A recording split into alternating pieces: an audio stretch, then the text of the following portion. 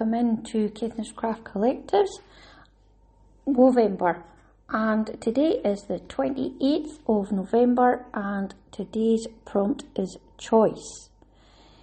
Wovember is where I've been talking about wool every day in November to promote and encourage the use and thought about wool. So, choice, the act of choosing between two or more possibilities. That's what the dictionary definition says. Choose wool. Of course you're going to choose wool. Is it choosing which kind of wool? Or is it choosing wool, what to do with the wool? Is it choosing the wool for the garment? Or do you choose the garment before the wool? I could go up at the end of my sentence a bit more, but I won't because it'll drive me nuts when I'm listening to this back myself. So, you could choose Vanna's choice, but it's not wool, it's yarn. It's 100% acrylic. And remember I said before, you can choose to buy wool at a reasonable price. It is not that expensive when you shop around. If you are wanting to go for breed yarns, when it's specific breeds, then yes, the price might go up a little bit. And if you want to go direct to the farmer, the price probably would go up again because they don't have the scale of economics to give you a discounted price. But when you are choosing to buy off the person who has made the wool from scratch or thereabouts, then you are choosing to help them and their community because that person will then pay their rates and their taxes, which keeps open all the libraries and the pays for the schools, it pays for the lights to stay on, it pays for your bins to be emptied. So if you are paying for them, to a small company, it actually helps the economy more than going to a big box yarn where it ends up just going to dividends, because a lot of the time when people get dividends, it goes just in the bank. That's not to say that they wouldn't then take them out and spend them somewhere else, but it's a quicker way to put money into a community. There we go. Patronising done. If you're hearing crackling, I chose to put the fire on as soon as I came home from work today because the wind is coming from the north and the temperature has dropped entirely and all the robins are out going, it is cold. You shall, the cold wind north blow, and we shall have snow, and what will poor Robin do then, poor thing? He'll sit in a barn and keep himself warm. That's what poor Robin will do then, I think. Anywho, all the robins are out because we are forecast snow, and it's coming north-northeast. I'm looking at my wind turbine because that's how, it's like my wind vane. It moves with the direction, and that's how I know what wind direction it's coming from. Now, you could choose to help a lovely woolly project, or if you need help, I've seen this a few times, and it's called the Loose Ends Project. And this is where people say they've inherited something, and it's their mother's, grandmother's, grandfather's, father's half-finished jumper. And they would really like somebody to finish that jumper, but they don't have the skills. Well, they got in touch with the Loose Ends Project, and the Loose Ends Project have people who would then sit and finish that jumper for them. Sometimes they turn a half-finished jumper into a cushion or a teddy bear or something else, which is just as lovely, and then they give it back to the person. And I suppose you're getting free labour, but a lot of time people who craft like to do something for somebody else.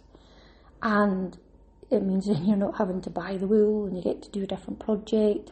You're also getting this really good feel-good factor of giving back to somebody a precious memory. So that might be something to choose. People choose wool to protest or raise awareness about certain things.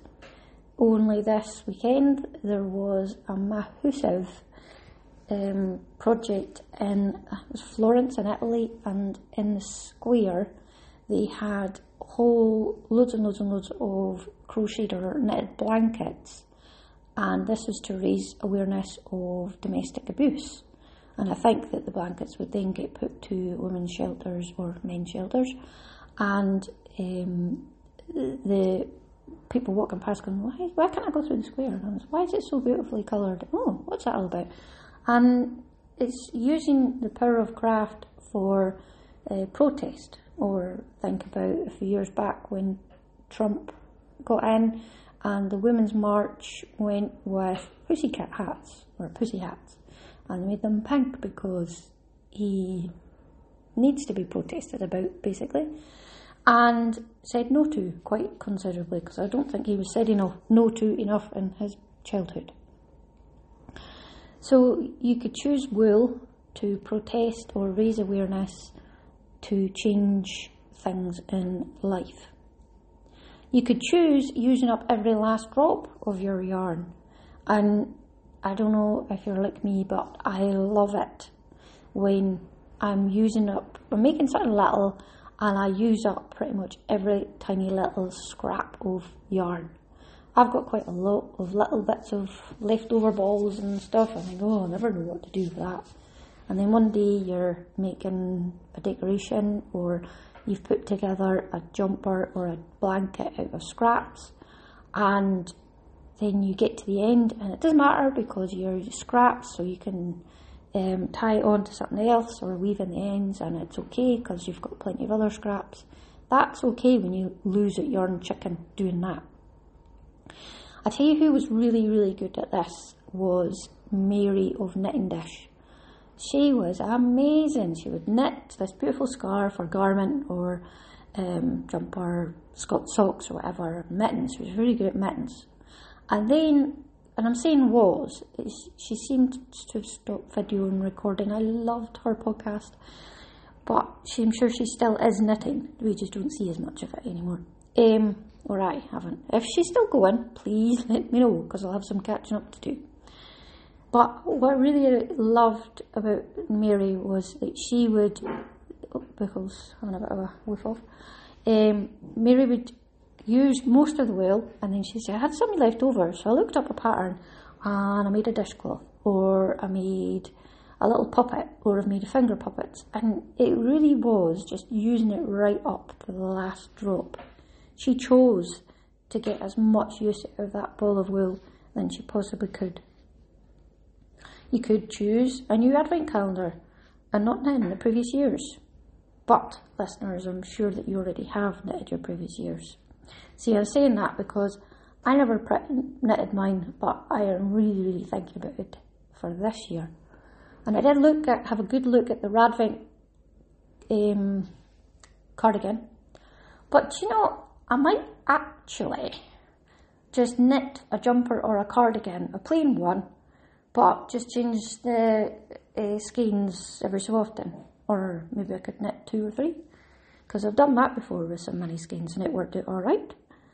And I'm really, really wanting to choose to use up and get into this advent calendar, because I feel like it'd be a waste otherwise.